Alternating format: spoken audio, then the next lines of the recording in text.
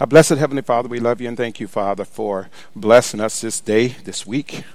Father, we thank you for the amount of time and energy and effort you put into each and every one of us, Father. And we pray that we put a responsible amount of energy in doing the things that you will have us to do, Father, especially in loving one another and serving and honoring and glorifying you. Father, as we go through this lesson, Father, may we glean from it things that will be helpful in our walk of faith, Father, to help better prepare us for the return of our Lord and Savior, Christ Jesus. Father, these things we pray and thank you for in Christ Jesus' most holy name. Amen and amen.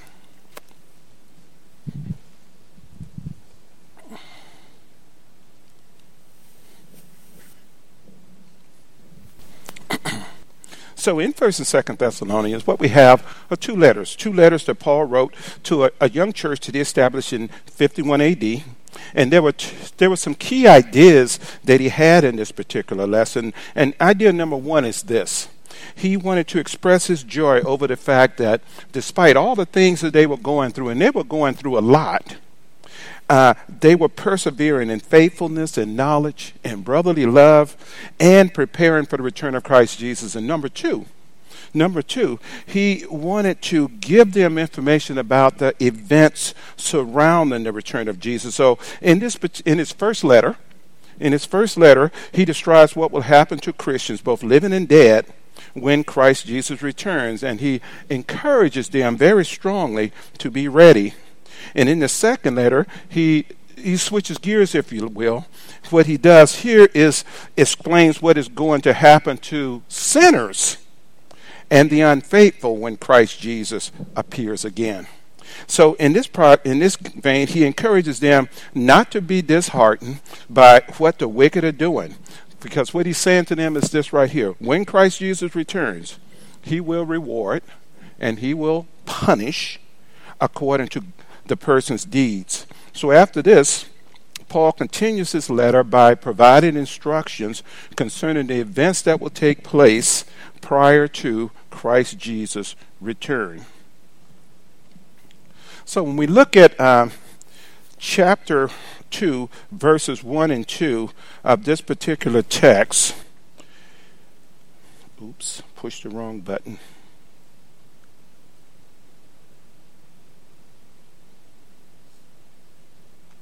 So chapter 2, verses 1 and 2, when we look at this text, listen to what Paul is saying here and see if you can read between the lines a little bit. 2 Thessalonians chapter 2, verses 1 and 2.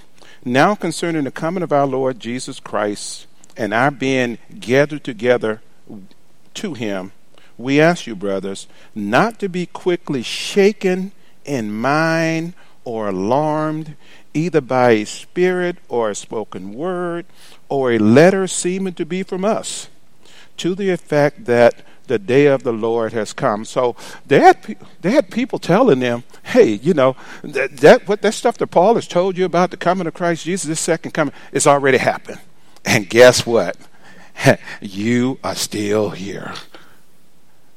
And so you can imagine how that was affecting people.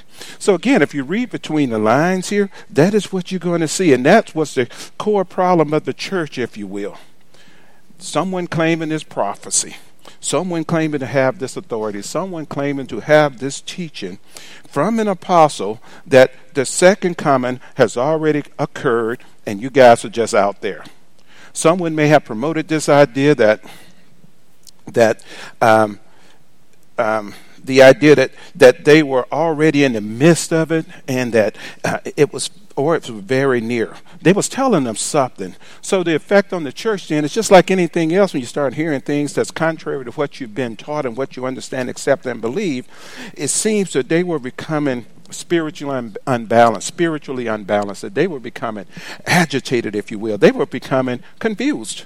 And you will get confused when you start getting these conflicting ideas. So what Paul does is this. He actually, the word you want to use here is strong, begs. He begs them not to lose their composure. He begs them not to become overly disturbed with these teachings, with these false notions that these teachers are bringing in.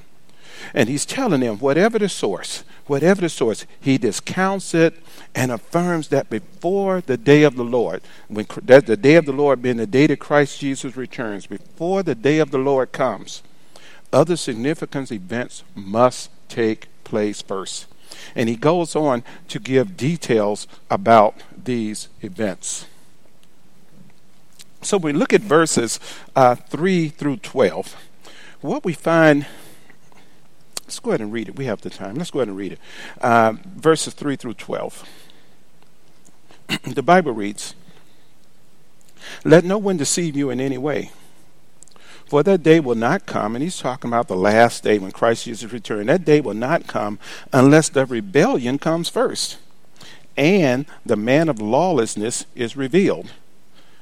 And that man of lawlessness is also referred to as the son of destruction, who opposes and exalts himself against every so-called God or object of worship, so that he takes his seat in the temple of God, proclaiming himself to be God.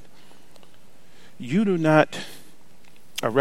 not remember that when I was still with you, I told you these things?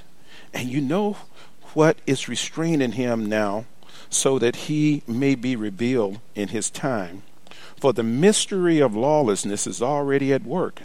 Only he who now restrains it will do so until he is out of the way.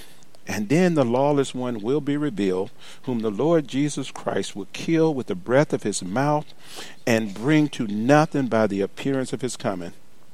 The coming of the lawless one is by the activity of Satan, with all power and false signs and wonders, and with all wicked deception for those who are perishing, because they refuse to love the truth and so be saved. Therefore, God sends them a strong delusion, so that they may believe what is false, in order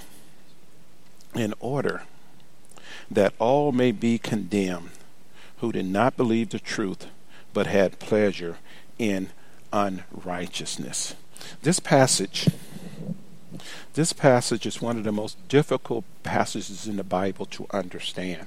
Even the Apostle Peter attests to this fact that sometimes Paul's writing could be very, very difficult to understand. And we can read about this in 2 Peter chapter 3, verses 15 and 16. In addition to the complicated ideas to grasp here, this section is written in a literary style, if you will, that is impossible to understand unless we have some background on the terms that are being used here. This particular passage was written in the apocalyptic literary style that was filled with symbolic words and images. The word apocalyptic means to rather uncovering or a revealing. It was a style of writing used by many of the ancient world, in the ancient world, I should say, including prophets and other Old Testament writers, to describe in dramatic terms the content of their prophecies. They also used this type of language to warn the nations about impending war, a judgment from God. And we see other examples of this at Daniel chapter 7 at verse 3 when we read about those dreams, Ezekiel chapter 32 at verse 2 when we read about those visions, and in Joel, as well as Acts 2 verses 19 and 20 when we talk about prophecy. So the apocalyptic style was mainly used in times of trouble or at those periods when the Jews were oppressed. In many instances, the writing was understandable only to the Jews, but not to others because of the symbols that were being used. They were only understood, if you will, by the Jews. This style was also used by New Testament writers for the same reasons. If we see examples of this with Christ Jesus when he was speaking in Matthew chapter 24, verses 1 through 34, when he was talking about the destruction of Jerusalem. We also see it, Paul, as we're talking about here in 2 Thessalonians, when he talks about the apostasy apostasy, I should say, and the second coming of Christ Jesus, and also John in the book of Revelation when he talks about the destruction of Rome and the judgment. So the thing to remember about this style is this. It is a coded style of writing. It is a coded message intended to the reader to understand. It may be disturbing to read, but it was actually meant to comfort and encourage God's people in times of trouble. At other times, it was to warn or to point to events that would take place in the future. Now, all of these, whatever they were doing here, they use symbols. And this is the language that Paul switches to in 2 Thessalonians chapter 2, verses 3 through 8. So, we cannot discern this message unless we understand then the symbolism in which the message was written. So in 2 Thessalonians chapter 2 verses 3 through 8, before we search for the overall meaning, let's look at some of the key terms that are being used here. We talk about apostasy, rebellion. We see this in verse 3. And we said this earlier, apostasy is to fall away, but it gets more specific than just falling away. In this case, it means to fall away from Christ. It means to fall away from the teachings of Christ. Apostasy in the New Testament refers only to the Christian faith. For example, Muslims cannot be apostate because they were never in the faith to begin with. We can refer to non-believers as pagans or the lost, but for the Christian who go away from Christ, the Christian who go away from the teaching of Christ Jesus, the correct term to be used is an apostate or an apostasy. Number 2 that I want to point out is man of lawlessness. Now, Mike and I was having a discussion about this last week, and I'm glad we did because we finally got into this point. Man of lawlessness, a son of destruction, we see at verse 3. Lawlessness means what? Sin. That's it. So, the man of lawlessness is the man of sin and the man of sinfulness. Now, in this particular text here, the way Paul is describing it really gets to be confusing because, you see, this particular man of lawlessness is a one-of-a-kind, unique personality. It can be a power, it can be an organization that embodies sin. So when we think of man of lawlessness, what other terms can we use for that? What other terms? Man of lawlessness. What's that? Okay, man of unrighteousness, Antichrist, son of destruction, perdition.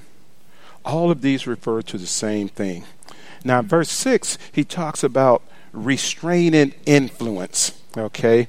Now, this restraining influence is the person or the power that restrains the man of lawlessness. Whatever form he takes, individual or organization, doesn't matter. It restrains that man of lawlessness by declaring his or its position or revealing himself. In other words, Christ Jesus is revealing himself. And then mystery of lawlessness, verses 7. This refers to the actual outworking of evil generated by apostasy. Just like the outworking of good caused by the word of God and building the kingdom can be seen in the good works and conduct, apostasy also spreads its influence in a negative way.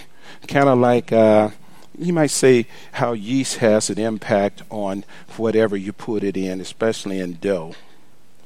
And then verse 8, it talks about breath of his mouth. And here it's talking about the word of God.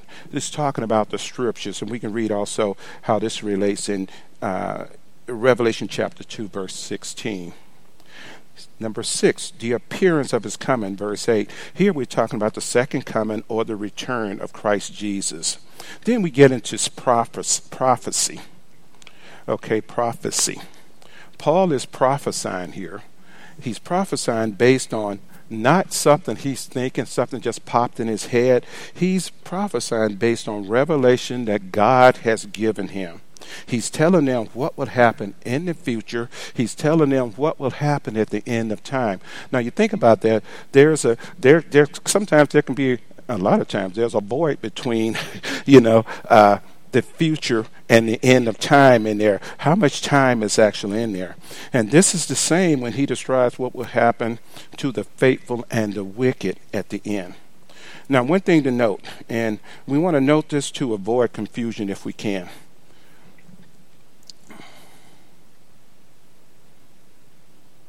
See, prophecy gives the facts of what will happen.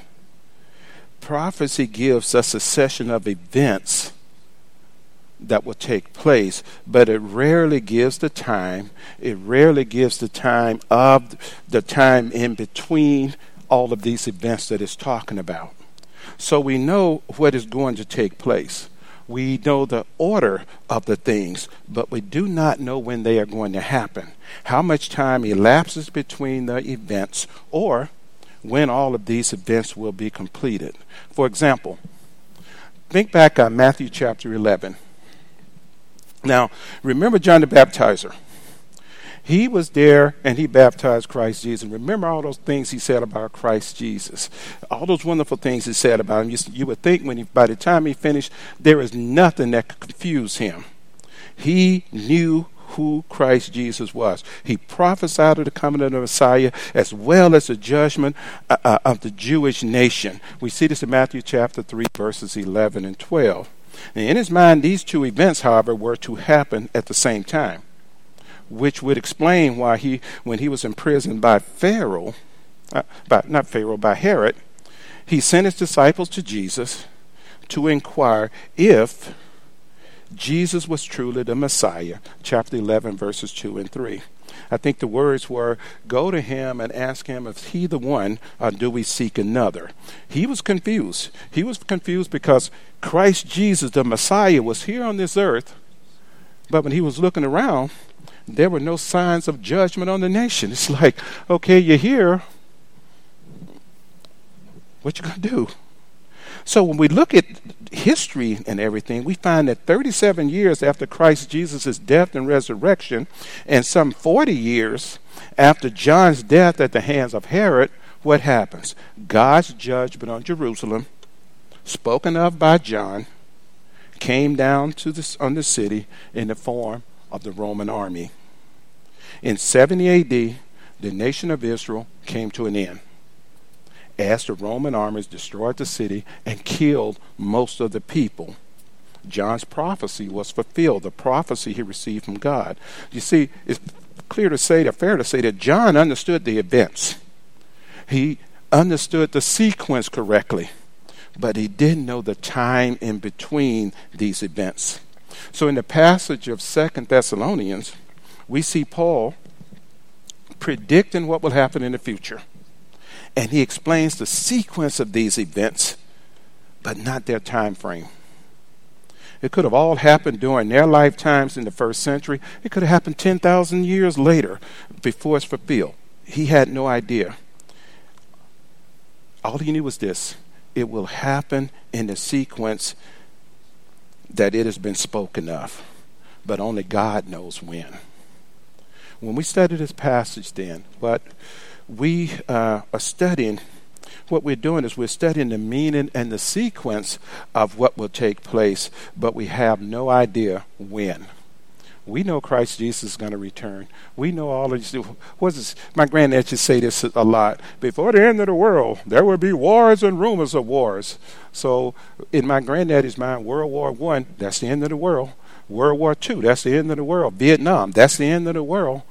Because yeah, God said before the end of the world there will be wars and rumors of wars, but he didn't name one. He didn't name which one, and he's not going to name which one. But have there been a lot of wars? Yeah. And it doesn't have to be a world war for it to be a war. We got a war going on right now in this, all over this country, this world. So let's look at the sequence of events. Again, we're looking at verses 3 through 12. So Paul explains two major events that must take place before the return of Christ Jesus. Major events. He explained this to what? To calm their fears, because they were confused and they were thinking that Christ Jesus had already returned. It already happened, and they missed out on it. He left us here, or it was to happen very soon. So we talked about the apostasy, and we see this again in verse 3. The return of Jesus does not happen until this takes place.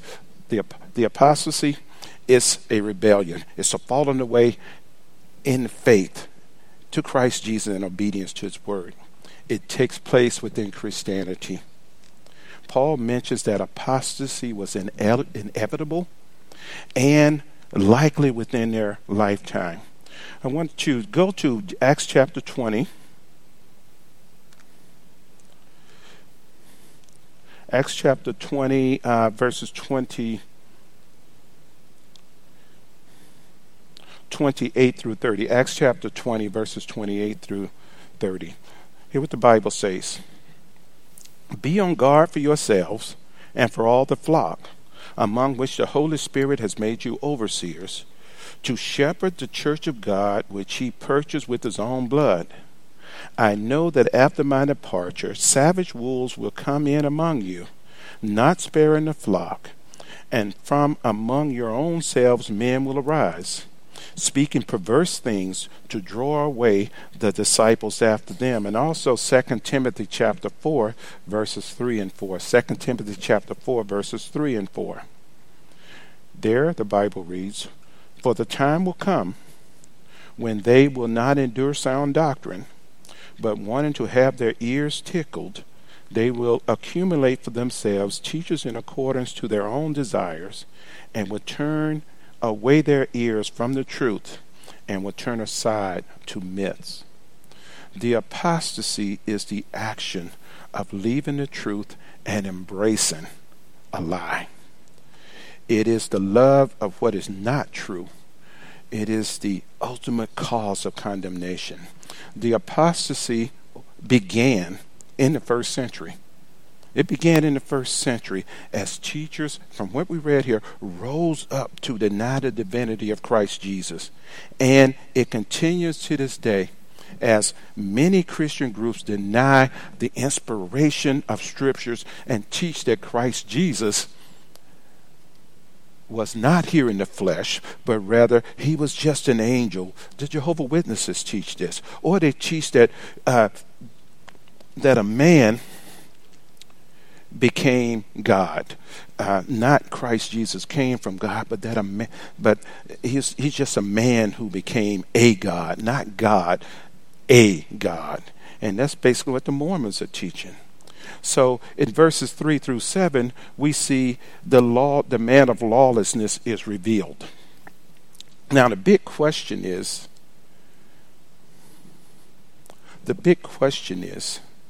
what is he like? We look at verse 3. He could tell us that he's a one-of-a-kind person or personage that could be embodied in a personality, could be embodied in an organization, could be embodied in a philosophy, could be embodied in a movement. And an illustration might be Hitler with Nazism. Hidden at first, then revealed.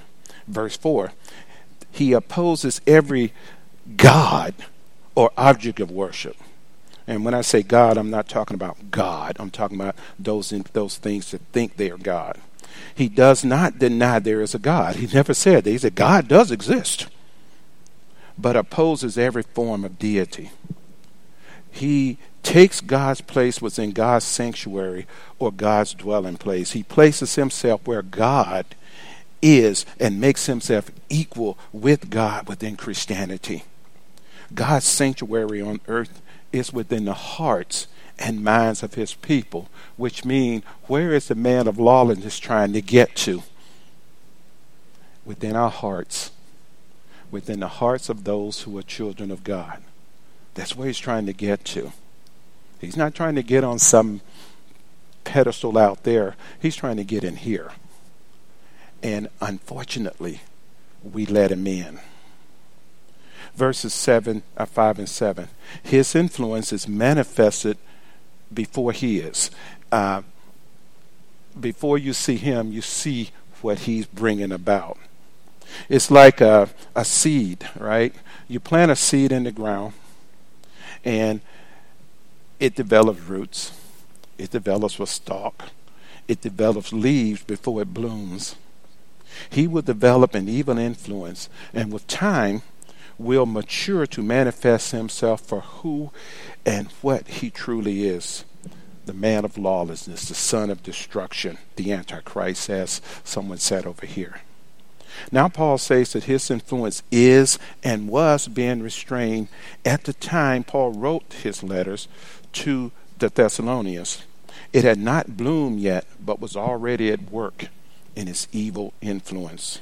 This manifestation, he says, was being restrained by a person, a power, or a combination of which will be later removed. So then the question is, what will the man of lawlessness do? We take you to verses 9 through 13. What will the man of lawlessness do? Verses 9 through 13.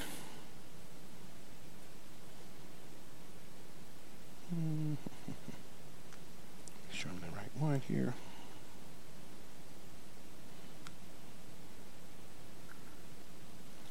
Verses 9 through 13, the Bible reads, "The coming of the lawless one is by the activity of Satan, with all power and false signs and wonders, and with all wicked deception for those who are perishing, because they refuse to love the truth and so be saved. Therefore God sends them a strong delusion, so that they may believe what is false, in order that all may be condemned who did not believe the truth, but had pleasure in unrighteousness. But we ought always to give thanks to God for you, brothers beloved by the Lord, because God chose you as the firstfruits to be saved through sanctification by the Spirit and belief in the truth." What will happen when this man, what will he be doing, this man of lawlessness? He will deceive people in the name of God. Check that out. He will deceive people in the name of Christ to seduce them to believe what is false, to seduce them to activity or action to the point that they will be lost because of it.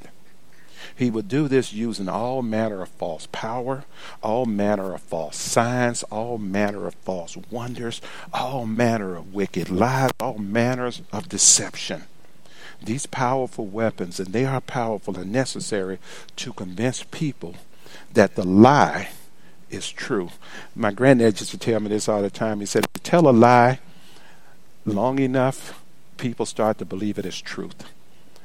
He's consistent. Satan is consistent with his lies. And where we mess up is we start believing that lie as truth. And he uses that against us. He will know he's a liar. He will know he's a liar. He's not trying to be anything he's not. He will lie on purpose. He will do this so that he can destroy the souls of men. We see this in verse 10. So Paul tells us in advance. He tells us in advance why Christians will, check this out, why we will believe these lies. Now, talk about God being proactive. He's given Paul instructions to give to us of why we will believe these lies, which means if you tell us why we will believe them, we know what not to do to believe them. So what does he say? Those who would believe the lies, they don't love the truth. They love sin. They love the world. They love self, but not the truth. I refer you to John 3 at verse 19. So God also says this right here. God gives them what they desire. You want the lie? You can have it. You want the lie? You can have it. If that is your desire to have this lie, God will allow the man of lawlessness to work his works so that those among the believers who love the lies will get their fill of it. You want it, you got it. The deluded influence is the cumulative effect that's produced by believing error, by believing lies, by hearing it over and over and over and over again until you get to the point where we think it's true.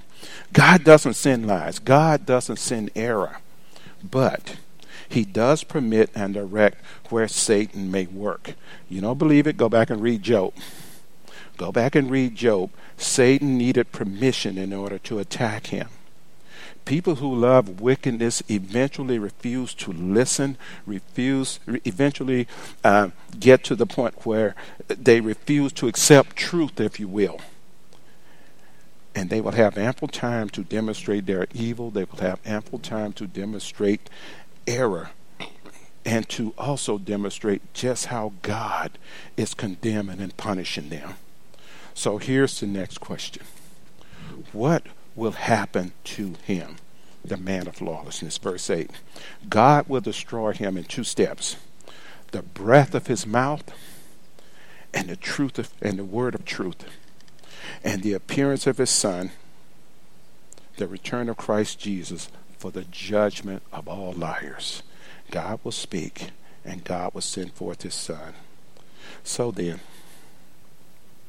as we close this lesson tonight, remember that all these events will take place, but we don't know when. We don't know if they will take place all at once. We don't know if they will take place over a period of time, but they will take place.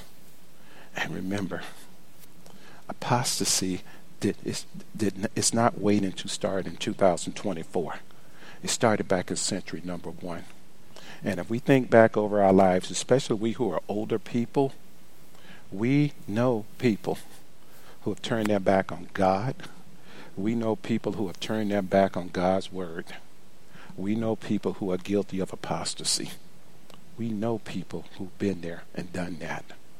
Some of us may have gone there and done that ourselves and had the wisdom to come back. Buell Smith, a gentleman I met a long time ago, he's since passed away, 27 years old. He became an apostate. He turned his back on God. He's turned his back on God's word. But by the grace of God, at 92 years old, he realized the error of his ways, and he came back. We have the opportunity to come back as long as we breathe. We have the opportunity to come back. But let nobody tell you, oh, I messed up. God don't want anything to do with me anymore because I did that, I did that, I did that. Who's telling you that? The man of lawlessness. He's telling you that. Of course he's going to tell you that. And he's going to keep telling you that. He's going to keep telling you that. Go to a prison. I think, Tracy, you're in the prison ministry. And Christy. And you guys have probably heard it as well. I have done things so bad, there's no way in the world God is going to forgive me. Who's telling them that? The man of lawlessness. He's not going to forgive you. He don't love you. You messed up. Forget it. You may as well go on out there all the way now. And people start believing it. So, thank you all for joining me tonight. Are there any questions or comments before we close up? Yes.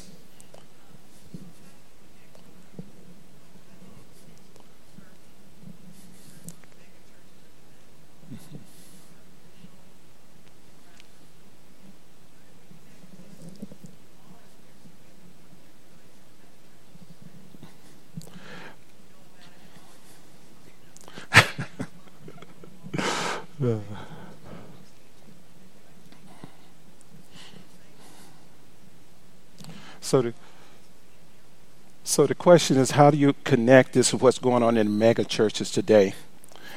When I do my devotional after this, I'm going to cover one point. Our job is not to judge other churches. Our job is to do what God will have us do, because the time that we're spending trying to cut down and dissect what they're teaching, it's taking away time we have to actually teach what God actually says. And going back to the prison, I saw it happen to me, and it's probably happened to these ladies as well. You're there, you're trying to teach a group of people about God, and somebody will come in and ask you one of the most mundane questions they can possibly ask you, and want you to spend all of your time looking in the Bible for something that not there. And when they used to happen to me, I was quick to tell them, look, if you think it's there, you go find it and bring it back to me. But I do not have time to be chasing down these rabbit holes for you. I came in here to teach a lesson, and that's what I'm going to teach. I'm not here to break down what some preacher over here told you. I'm here to teach from the Word of God. Because when you start getting me to do this, you're taking me away from what I came there to do. And plus, being in the prison, when you start doing that in a prison, that's one way to get kicked out of that prison. Because that person that asked you that question, if you say anything negative or whatever about that preacher that told them this, that person going to beat feet over to the prison chaplain and say, you know what those people from the Church of Christ said? And then we get called before the prison minister, a chaplain. And if it happens too many times, we're no longer in that facility. And so what I always told people, like, I came here to do this. If you got a question about something that other man told you, you go talk to him. But don't come talk to me about it. I don't have anything to say. I wasn't there. I'm leaving it alone. That's all we can do. We're not here to judge that. We're here just to teach God's word and make disciples of all the nations, according to Matthew 28. Any other questions or comments? Thank you for that. All right. So then we got a few minutes to fellowship before we go into our devotional. And thank you again for joining me tonight, and thank you for your comments. We will go into lesson number 9 on Sunday.